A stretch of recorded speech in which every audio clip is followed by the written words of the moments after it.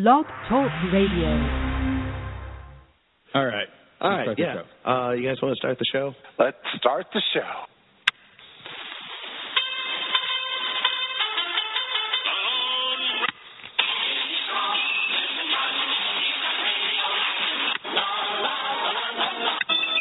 In the great hall of the Justice League.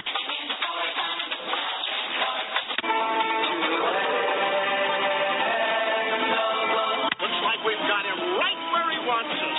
Maybe not. Nice try, Firestone.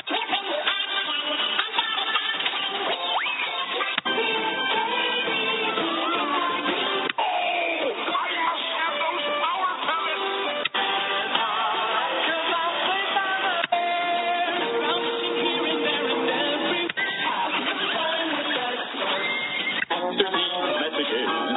We'll be right back. I can't find the sugar. Good morning, Cerealites. Welcome to Saturday Morning Cereal. I am Grim Shea, and joining me today is no one. That's right. I snuck out early this morning so I could grab the best seat on the couch and hog the remote all to myself. And I am doing a rogue show. That's right. It is a stolen remote episode. We weren't even going to have a show this week, but you know what? There's a little something I thought I'd sneak in here and let you guys know about anyway. So don't tell Marky, don't tell Johnny Heck. But look, let me set the scene for you here. On the show, we get a lot of screeners, like a lot of movies that people want us to see, and then we can interview them, and then we turn out this very entertaining show for you.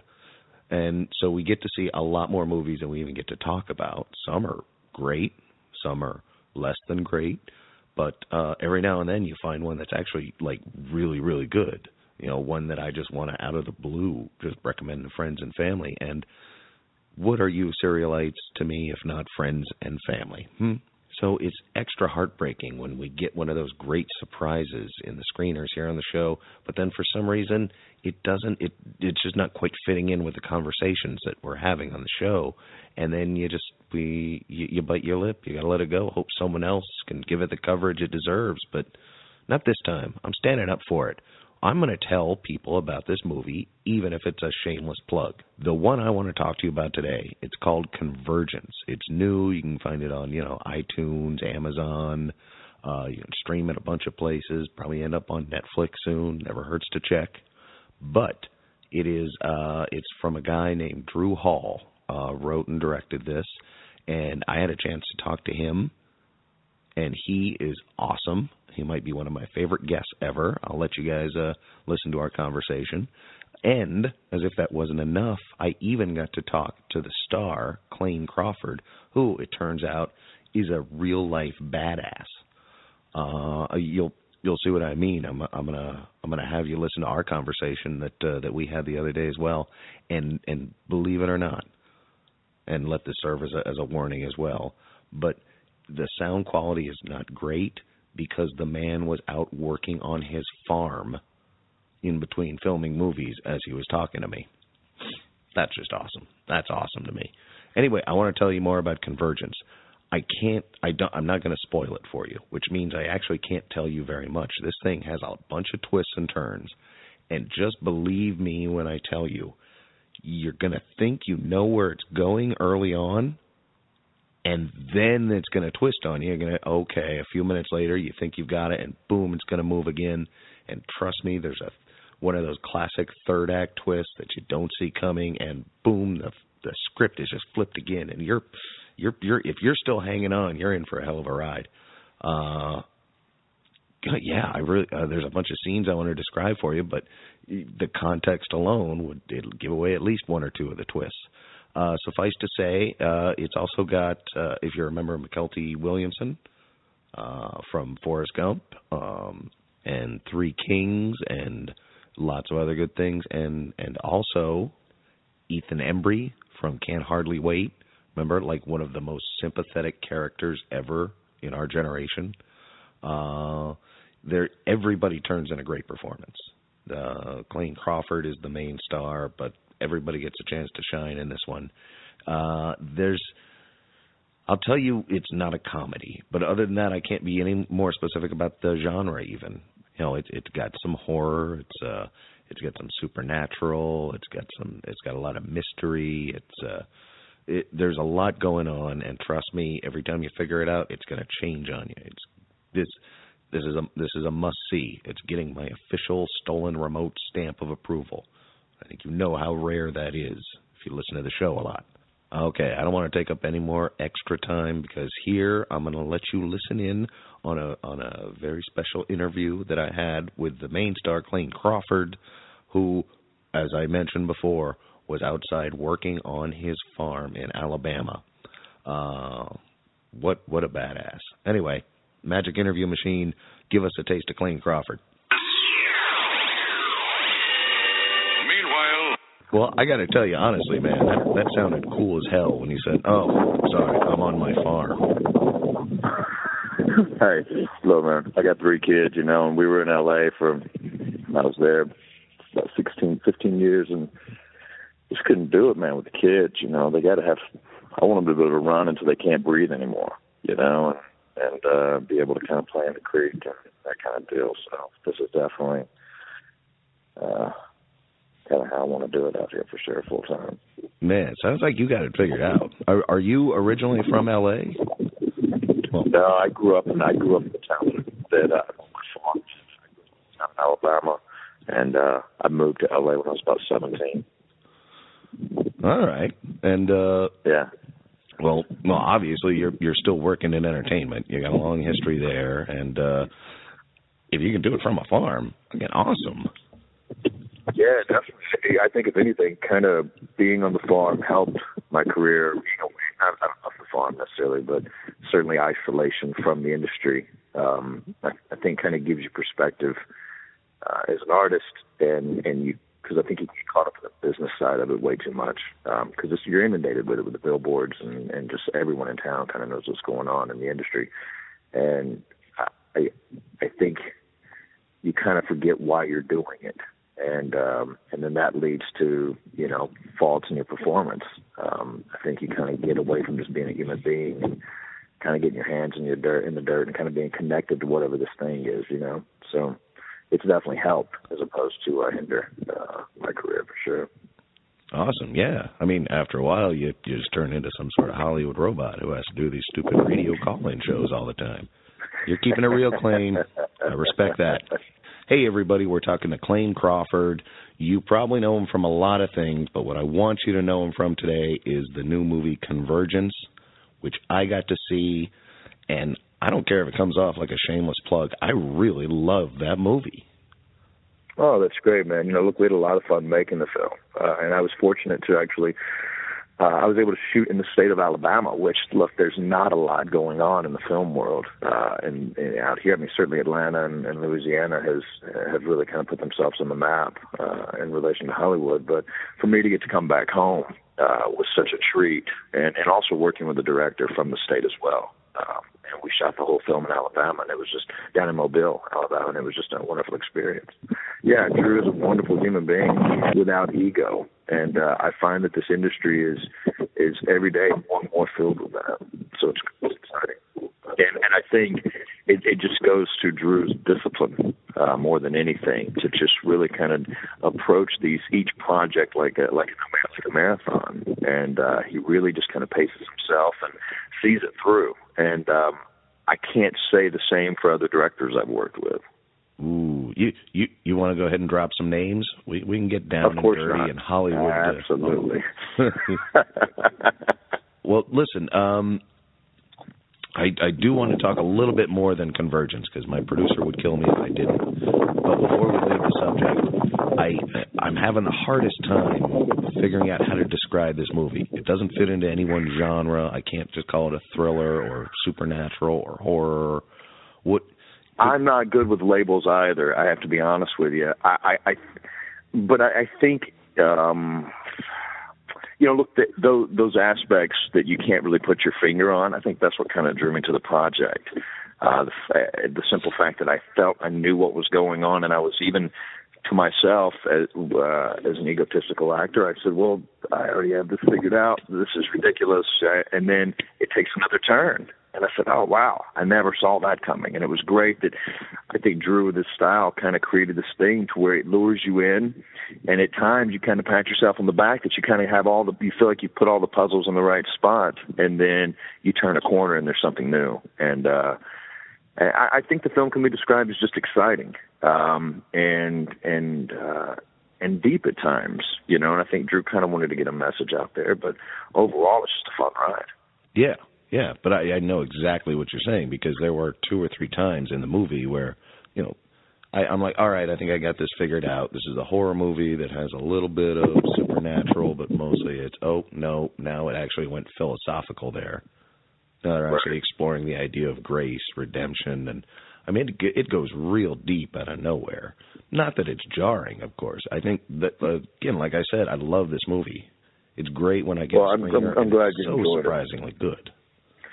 Yeah, I mean, for me, it was an opportunity, again, to work in the States. I enjoyed the material, and I never played the straight, quote-unquote, good guy. And I kind of thought that's who Ben Walls was. And I thought it would be just an interesting challenge. I think sometimes I hide behind characters, and it's just something that I'm comfortable playing. For many reasons, it was an interesting project and exciting. I'm glad you enjoyed it, man. Oh, thanks. And anytime you do a project like that, I'd love to jump on board and watch it. And if it's that quality, I'll gush again. Absolutely. Thank you, man. All right. And before I let you go, my producer, Marky, is such a fan of Jericho. He was one of the people who sent peanuts in to bring it back. And when he heard that I was going to talk to you, he was so upset that he was going to be out of town.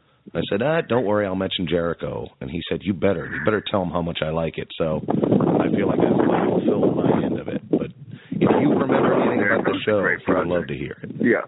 Look, it was a great. I knew Skeet and Ashley Scott, and so it was great to get to go work with those guys. And but I have one quick story. When they asked me if I could come to the show, my middle son had just been born. I could use the cash, right? And they said, my agents called and said, well, look, you got to be able to ride a horse. And they're like, you're from Alabama, right? You can ride a horse. I'm like, absolutely. Mm-hmm. Now, I've never been on a horse in my life, okay? Now, luckily, I had seen, and look, I couldn't pull this out of the air. I'd seen a King of the Hill episode a couple of weeks before. And Hank had gone out on a ranch with Peggy, and he had to rustle some cows up to run them through some kind of town, and something had happened, and he had never been on a horse, and they're yelling at him, telling him to kind of sit up in the saddle and kind of bend your knees and this whole kind of thing. That was the only information I had going into this shoot. Now I get on set, and the stunt coordinator, they come knock on the trailer. Let's go, come on out here. I said, great. He goes, okay. So here's what you're going to do. You're going to get in this fight with Skeet here. You're going to grab the horse. You untie him. As you're pulling him around, jump up on it.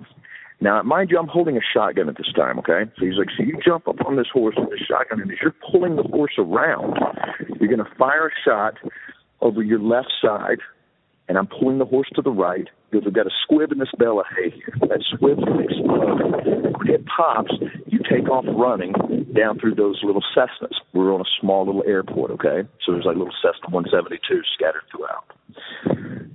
And I said, do I need to sit with the animal for a minute? Do I need to try to, And he goes, oh, no, the animal's fine. You'll be fine. All right, you guys want to just run through one? I just like, no, we've got everything set up. Let's shoot it. Let's just shoot it, guys. It's all I can do not to throw up, okay? Because I'm going to kill myself, possibly the animal, a crew member. This is all happening right now. And there's nothing I can do but just go for it. I jump on this horse.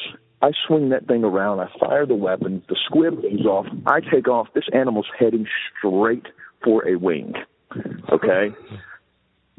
All I can do is try to get myself to the side so it doesn't decapitate me.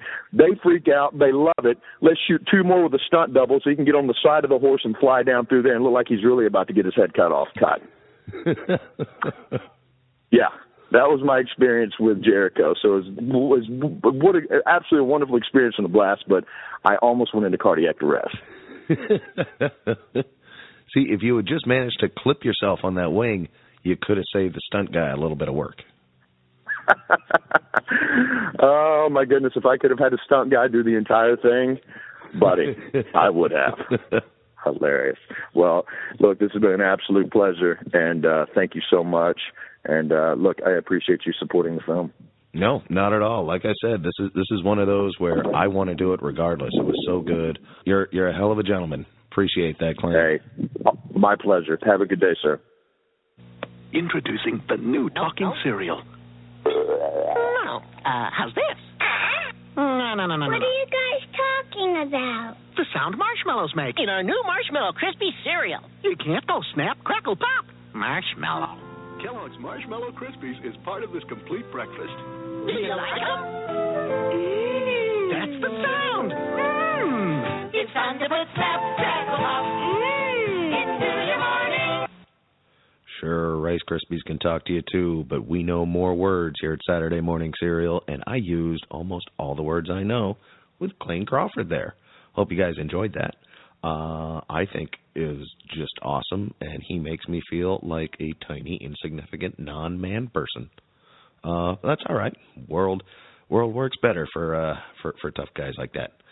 Anyway, Convergent. It's he's the main star, but he is just one piece among many that the creator of this movie, Drew Hall, uses to make it work.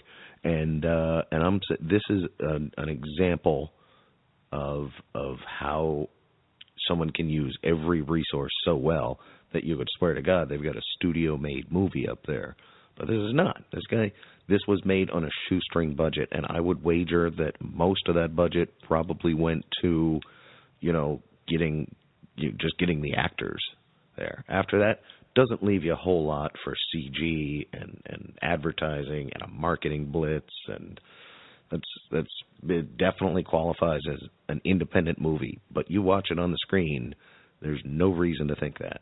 It's a slick production. It's top notch. There are some special effects, but it's not overladen, and everything's used well.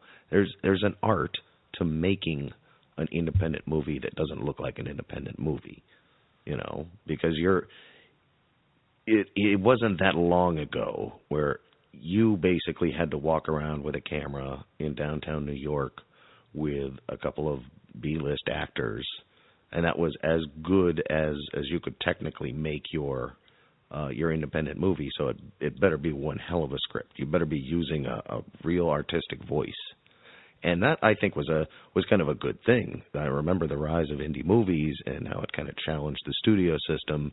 And now there are so many more. It is so different. You can take a shoestring budget like what our friend Drew Hall here had, and you can make something that looks like $50 million up on the screen, but you still have your own, artistic voice and vision behind it. It hasn't been muddied by interfering executives who are, you kind of have to let them influence you. I think if they're handing you a check for $20 million every couple of weeks saying, all right, keep doing this, but make her a redhead and have that guy wear a beard, But now with independent movies coming around that turn, thanks to computers and just the ability to make these great special effects and shoot digitally, it's a different ballgame. It's yet another indie revolution. And as a result, there are just a lot more movies now, I think. And you'll find per capita, it doesn't exactly equate to a lot more good movies. But there are bound to be some out there that are worth even the couple of $1 million budget, which is, believe me, extremely modest for a movie. But there's got to be at least a couple of those that come out and are decent and worth watching, and we see plenty of those here at the show. But this one really stood out to me. So that's why I wanted to take a little minute. Well, all right, I'm going to waste a good 45 minutes of your day on this, but I believe in this. I think this is a great movie, and when I talk to Drew Hall, and you'll hear when I play this conversation for you, he seems like an awesome guy. Like that he doesn't think twice about just he's going to produce content. I think it doesn't even enter his mind. it would be more of an issue probably for him if he had to stop producing content. This isn't a guy working a 9-to-5 job. And I love that when here on the show we get to talk to people and you know it's more than an act that they're doing. It's more than fulfilling some part of their job. Me and Drew talked. I mean, he caught me totally off guard. He even mentioned that he listens to the show right off. Boom. I'd lost my notes right then. And it just turned into like a conversation. I could barely keep up with him. In fact, it was awesome. And then he even called back and we chatted again later for a while. Because why not? He's a hell of a guy. He was interested in what I had to say. I wanted to hear what he had to say. And whether you like it or not, you guys are about to hear what we had to say to each other. So without further ado, Magic Interview Machine, do your thing. Meanwhile, So I'm a fan of the show. I was excited when I saw it show up on the list. Oh, thanks. That's very kind of you. I almost don't believe you. That's so nice. No, I'm telling you, the last one I listened to was it was a Stuntman one because you kind of wrangled me in with the Unknown Stuntman because I was a big Fall Guy kid growing up. Like that was my favorite show when I was a kid. So you kind of pulled me into the old Lee Majors vibe. That's exactly how we got hooked in. Perfect. Well, thank you very much. Appreciate that, Drew. Oh, no worries, no worries. Well, then I'm very happy to say that, and I'm not lying on this one. I actually did watch the screener for Convergence yesterday. I really, really enjoyed it. Honestly, I saw it, and honestly, I liked it. I don't even know what genre to put it in. It's a weird movie because it's tricky to put it into any space, really, right? Because it feels like it was my throwback to a 90s action cop movie, and then it suddenly flows into kind of a weird thriller and then a horror movie all in one fell swoop. So it really got me that way. Whereas, I figured by the time I knew it wasn't going to be Divergent. Right. Which was right. the only thing in the back of my mind. I said, "Oh, wait a minute, I've heard of these." And then so I got that out of the way. Oh, and by the way, I guess I should start this off. Everybody who's listening, you're very lucky to be hearing this. Drew Hall, writer, director of the new movie Convergence. If you're a fan of horror movies, fine, it's a horror movie. If you're a fan of mysteries, fine, it's a mystery. If you're a fan of, I guess there's not a lot of laughs. So I'll say it's not a comedy. There's no comedy. Right. It looked like this thing cost you about $80 million to make. Oh, I appreciate that. That's like a huge compliment. Yeah, we're an indie film, right? So the budget range is, we'll say under $3 million and greatly under $3 million, but I'll just leave it at that to keep the producers happy. But yeah, we came in. The funny thing is, we actually came in under budget by let's say around $150,000, $100,000, somewhere in there, and we actually spent the rest of the money. I was able to use the rest of the money. We recorded the part of the soundtrack. We were actually able to record live score. So like some of that's a symphony out of Seattle, and I flew up there, and the composer was there, and I got to, for the first time as a film nerd, I got to stand there and watch some guy conduct music to the movie, and I cried a few times because as a guy growing up watching classic movies, that's all I've ever wanted was just let me make one movie where I can score it for, like the real score. So. Oh, that is that magic stuff too, and those DVD extras where they show the symphony working with the giant projection. Oh, that does sound like a hell of a feather in the cap. Oh yeah, I mean, it's not precocious. It's just I see it as a blessing as an indie guy to say, look, if I can do it. And, I grew up and came from rural Alabama. If I can do that, then it's hope that anybody can get out and really apply themselves and think clever and be smart and be passionate and creative. And it's not just the you can do it too. It's the work your butt off and you can actually accomplish something kind of fun and make a weirdly creepy cop drama, action, mystery, horror movie. Yes, and if you've got some talent, you can make it well. So... I mean, it's very easy to take, the standard trope of 90s cop, buddy, explosion, terrorist, horror. I love the genre bending. Right. But you did it well, and it kept me guessing till the end. Oh, great. Yeah, that's the fun part is, you know, the when we played a lot of con. I'm a big con guy. Like, I love to go. Like, we played Phoenix Comic-Con because we had another project that we were premiering there as well, and we premiered our steampunk thing, and then we did we showed Convergence, and I like stood up on a chair and made a fool of myself like I always do at cons because I think it's about having fun, and I challenged the audience. I was like, look, if anybody gets this, I will walk you right outside and buy you, you know, a beer or a coffee or an ice cream or whatever. And people looked at me like I was insane, and then they watched it. And, you know, and I don't want to reveal it, but like there's a really big third act twist that nobody has ever seen coming. And it's kind of fun for me to make that bet, you know, slightly arrogantly, but make that bet. No one ever sees that one. And but it doesn't feel forced or shoehorned. So, all right, you win the bet. You win the bet. Yeah, it's funny, and all I get is seeing you smile about it. I mean, that's the funny part about the deal, right? Is I see you smile and you say, yeah, you won, it was great, and cool. Then I did my job as a showman, right? As I convinced you to come see the bearded alligator or whatever thing I'm selling. Yeah, you were circus barking, and it worked. Circus barking. I'm going to steal that. I'm using it from this point. It's yours. Throw it on the back of the DVD set. Sell it. Yes, I'll put a quote. It's full of circus barking. Well, one of the reasons, because it did keep me guessing, and you do have, I mean, that third act twist is just one of several twists.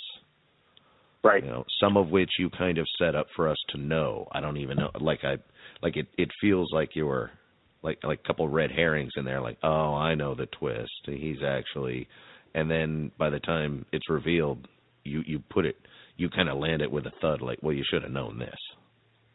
Right. And then the other twists come right around the corner after that. Right, exactly right. When I wrote it, the joke was always, and I won't say what it is, but what I call the soft sell twist, the first one that you find out pretty quickly. I mean, most people figure it out in the first 3 to 5 minutes, or I think it's 7 minutes. But by the time the average don't viewer make our listeners feel dumb. They'll probably get it in the first 10 seconds, right? I know your listeners are smart. They listen to your show. Ha-ha! Ooh, good one. You just pandered to them. I'm just saying it took me 12 minutes, so come on. No, but, people figure it out whenever they figure it out. But and we knew that most people would, and it does work, and it's a mechanic, right? You use this as a mechanic because it needs to happen to tell the story, but then you also use it as a magic trick in a weird way at the sleight of hand. You see this one, and then you don't see the other one coming because you think you know where it's going. And it's to say, I like movies that we experience together. I come from the school of thought of the film school of sitting in the theater and listening to an audience gasp or cheer or, never boo, but, get excited about something. And the only way I know to do that is to make a story that gives you those moments to do that the best I could. And that's what we tried to accomplish with it. Well, that leads to my main question that I have about the writing process here. There were a couple times, especially at the end, where I was like, I wonder if even he knew that was coming. I mean, did you have an actual outline that you stuck to, or did you get to the third act and say, ooh, you know what nobody would see coming and I barely thought of, da-da-da-da-da? Well, okay, so I'll give you the honest to God, not many people know this, the original idea behind this, the movie, without spoiling anything, it was actually supposed to be, and this will help answer your question, it was supposed to be 2 films at the same time. So you would see the story from, as you will now understand, both perspectives. And they would meet at the exact same moment, which we call the convergence shot. They would meet at the exact same moment, it's about 57 minutes in. They meet at the 57-minute mark. So one movie is from one perspective, the other movie is from the other perspective, and then they both have the exact same ending going forward. So, yeah, I mapped it all out in very much detail, and The Shining was a big reference point for me, was like even setting geography, was making sure that I could confuse myself in the way the hallways are laid out, because the geography of that building is nothing remotely close to what it was. So, yeah, I did. I had a very clear, very defined system because it was supposed to be 2 movies at one time. I just happened to not, the reality of life. I got the funding for that one, and they said, let's just do this one. And I said, okay, great. Now, the cool thing is I do actually have webisodes that show that other perspective that we're going to release. Hopefully they put them out. They're not on the Blu-ray, but they'll come out like in a couple weeks after it's been out. So we'll put them up for people to look at, and you can actually see certain key moments in the film completely from a different angle, like totally from the other angle, as we call it. You can see, like, you meet characters and you get to know those characters better, and you get their backstory all from another perspective. So you can actually watch the movie, pause it when something happens to someone, and then watch this little web bit and get the other side of something happening. Okay, I'm gonna choose my words carefully, because I really want to confirm this, but I don't want to spoil anything. But these would be those moments, like in the distant hallway, when you say you see something and don't see it. Okay, see that, and these webisodes are already produced. Why won't they just put them in? I mean, the Blu-ray technology must be there, where it says, oh, you hit this button and it automatically will play that for you. Why won't they do that? Well, we talked about, like, not for just marketing reasons. We talked about initially I don't totally know all the business side in that space, but we talked about it from, would it be fun to introduce this as a way of, like, okay, so you watch Convergence one time and you get a very interesting movie. If you watch it a second time without these clips, you still get an interesting movie. There's so many clues. The art department and the crew on the movie, we all planted clues throughout the entire film. There's little hints, like there's exit signs in almost every single setup. And you just look for them. You look for the exit signs, but no one bothers to leave, right? And you understand why. And there's weird little hints throughout the entire picture that kind of build on the story. The more you watch it, the more it gets crazy. So then we kind of wanted to let that die down a bit and then pop these out and say, okay, just when you thought you knew everything, here's the other perspective, just so it would make it, it's part of its shelf life, but part of it's to make it a little bit more fun and to experience something a little bit differently. I can kind of see that too. Going outside to go track these down. I don't know. I don't know about these money many years, Drew. How much do you need? I got like $50 sitting around. I check from my grandparents. Done. I'll you know what I'll do? I tell you what, we'll offline. I'll get an email. I will send them to you and let you watch them, and you tell me if they're cool or not. I'll do that just for you for free because I like your show. How about that? Oh my God, Drew Hall, everybody, Drew Hall, give him a hand. Pandering. This is a saint of a man.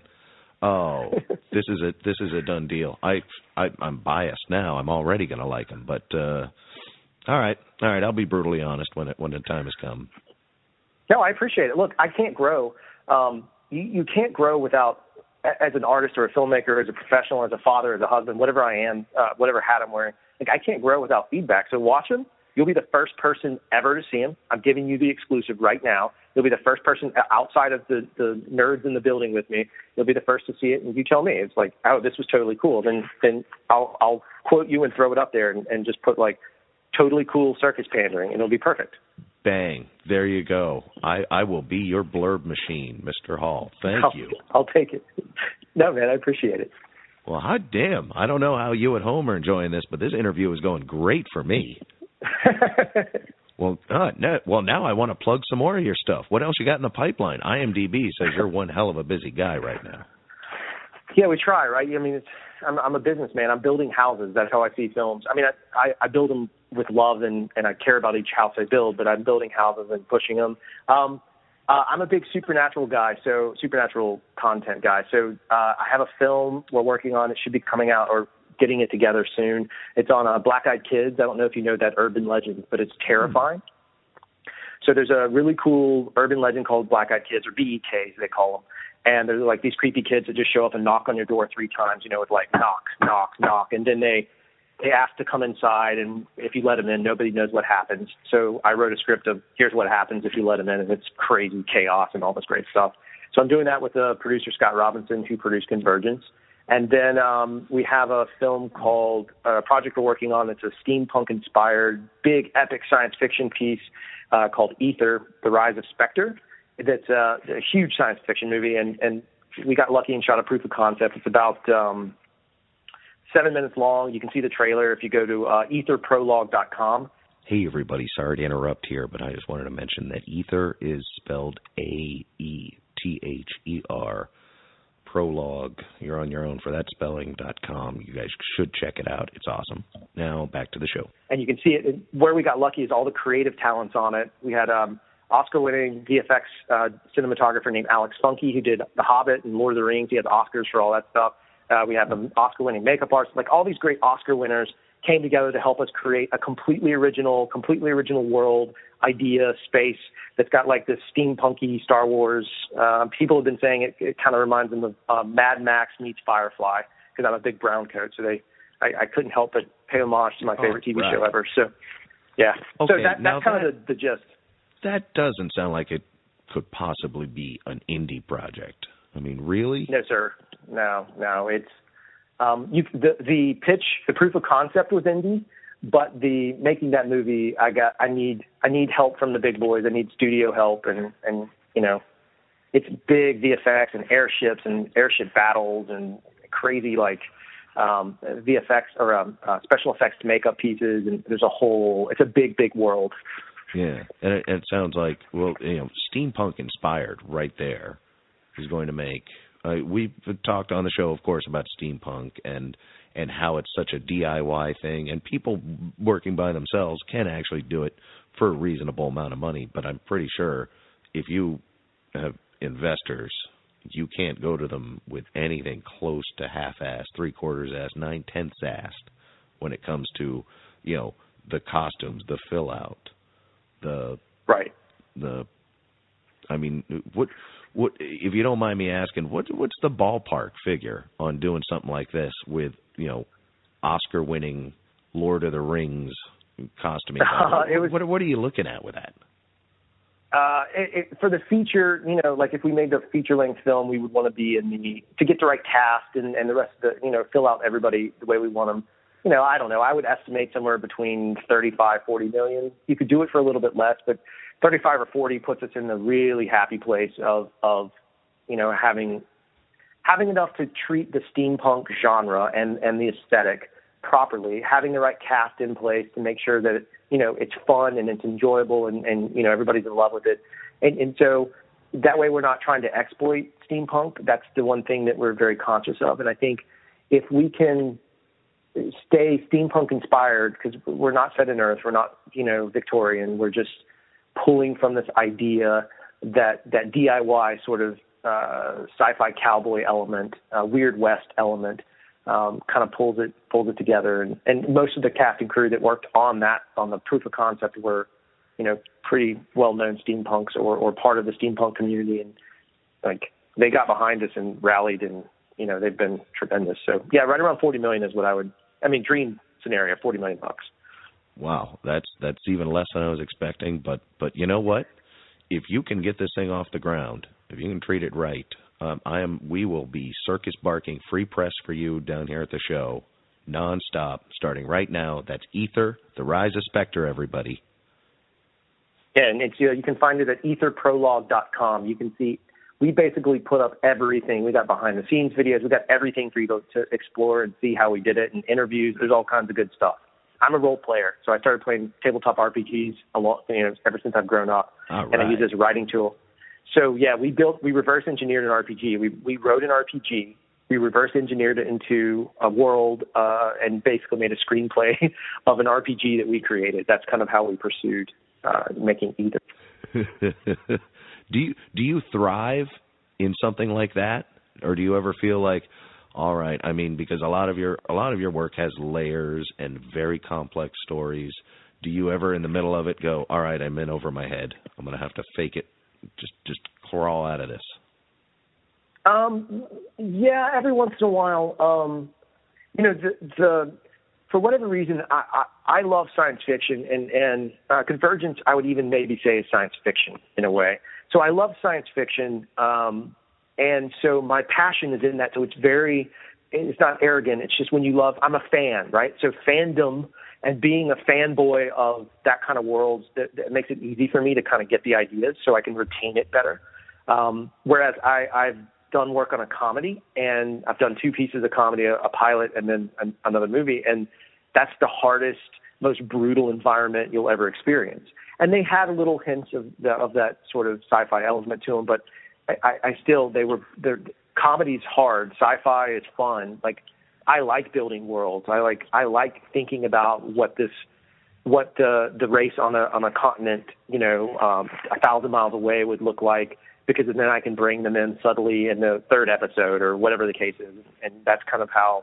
So for me, I play a lot of RPGs, man. I still play RPGs. We have a weekly, so like it's easy. It's just staying in the RPG space. Well, that's a gift then, because I've dabbled in the RPGs, and I know exactly what you mean. Once the brain starts kind of going there, and you get into that headspace, and yeah, I imagine that race that lives on the other shore to the east. But then if you ask me to describe them again 3 days later, suddenly they got 4 arms, no horns. I don't think I've got the ability to keep myself there. So my hat's off to you. I think that's part of art. No, I appreciate it. That's look, man. I all I know is that's how my brain works. There's days when I wish I could turn it off and not care. And like I would love to sit back and just love a movie again, without seeing it like, I don't know. I have a tough time. Like we talk about on our podcast, it's like I will go see a movie in 3D because for some reason 3D glasses take me enough out of thinking like a filmmaker and thinking like a fan that I can enjoy the movie. And then the second time I watch it, I can be the critical jerk face that I really am on the inside of, oh, why'd you pick that camera angle? That's not, I don't even know a term, cinema verite. I don't know. It's just whatever. Well, you know what? I got one word for you then, Drew. Drugs. What can I say? It's tough out there when you're an artist looking at art. Oh, it's brutal. It's always brutal. Luckily, there's craft beer, so I have craft beer and caffeine, and I can make it through anything with that.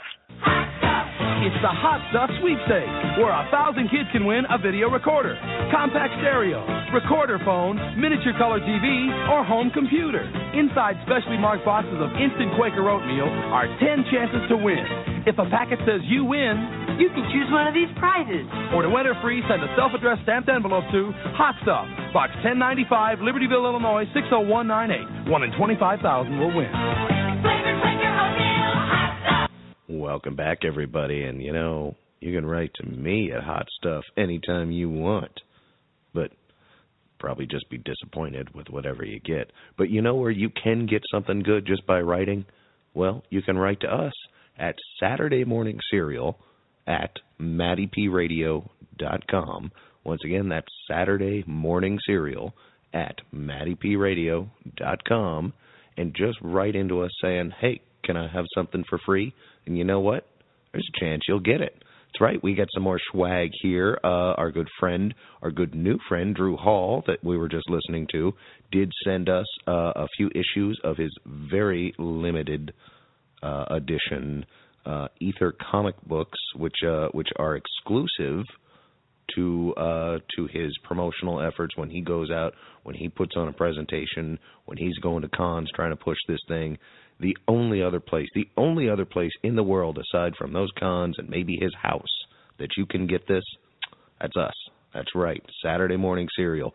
You want one of these issues that'll get you caught up on the story while we wait for this magnum opus to be made? Well, you better get to emailing. There's only a couple, and we're keeping most of them. He also sent us a couple of shirts from the movie Convergence, and I don't know if you've taken my advice and gone out and watched it yet, or if you're waiting for this episode to end, and if that's the case, thank you very much. We appreciate that. But you'll see the shirt that Clayne Crawford is wearing through the entire episode. He sent us 2 of those shirts. It's a very clever saying on the front, which, you know what, I'm not even going to spoil it for you, but it's cool. And once you see the movie, you'll know what I'm talking about. And assuming me and Marky don't just keep these things, well, I think I'm keeping mine. So you better email us real quick if you expect to get that. There's also a couple of DVD box sets from the Time Life collection that I think nobody has claimed yet. Marky's willing to let those go. He's got to make room in the old Saturday Morning Serial warehouse. So email us there. And also what's on the list? Oh, yeah, go rent Convergence. Go see that. Help support the good independent movies, and we'll get more of those and less crap. And that's the best thing we as consumers can do, shape the world around us. Anyway, I feel like I've done my part, so you get out there, watch Convergence, send us an email, tell me I'm right, tell me I'm wrong. Doesn't matter. You can say whatever you want. Until next time, Serialites, I would say, and I'm sure if Mark E. were here and Johnny Heck would both agree, that's about enough of this. Now we know. And knowing is half the battle. This is enough of this.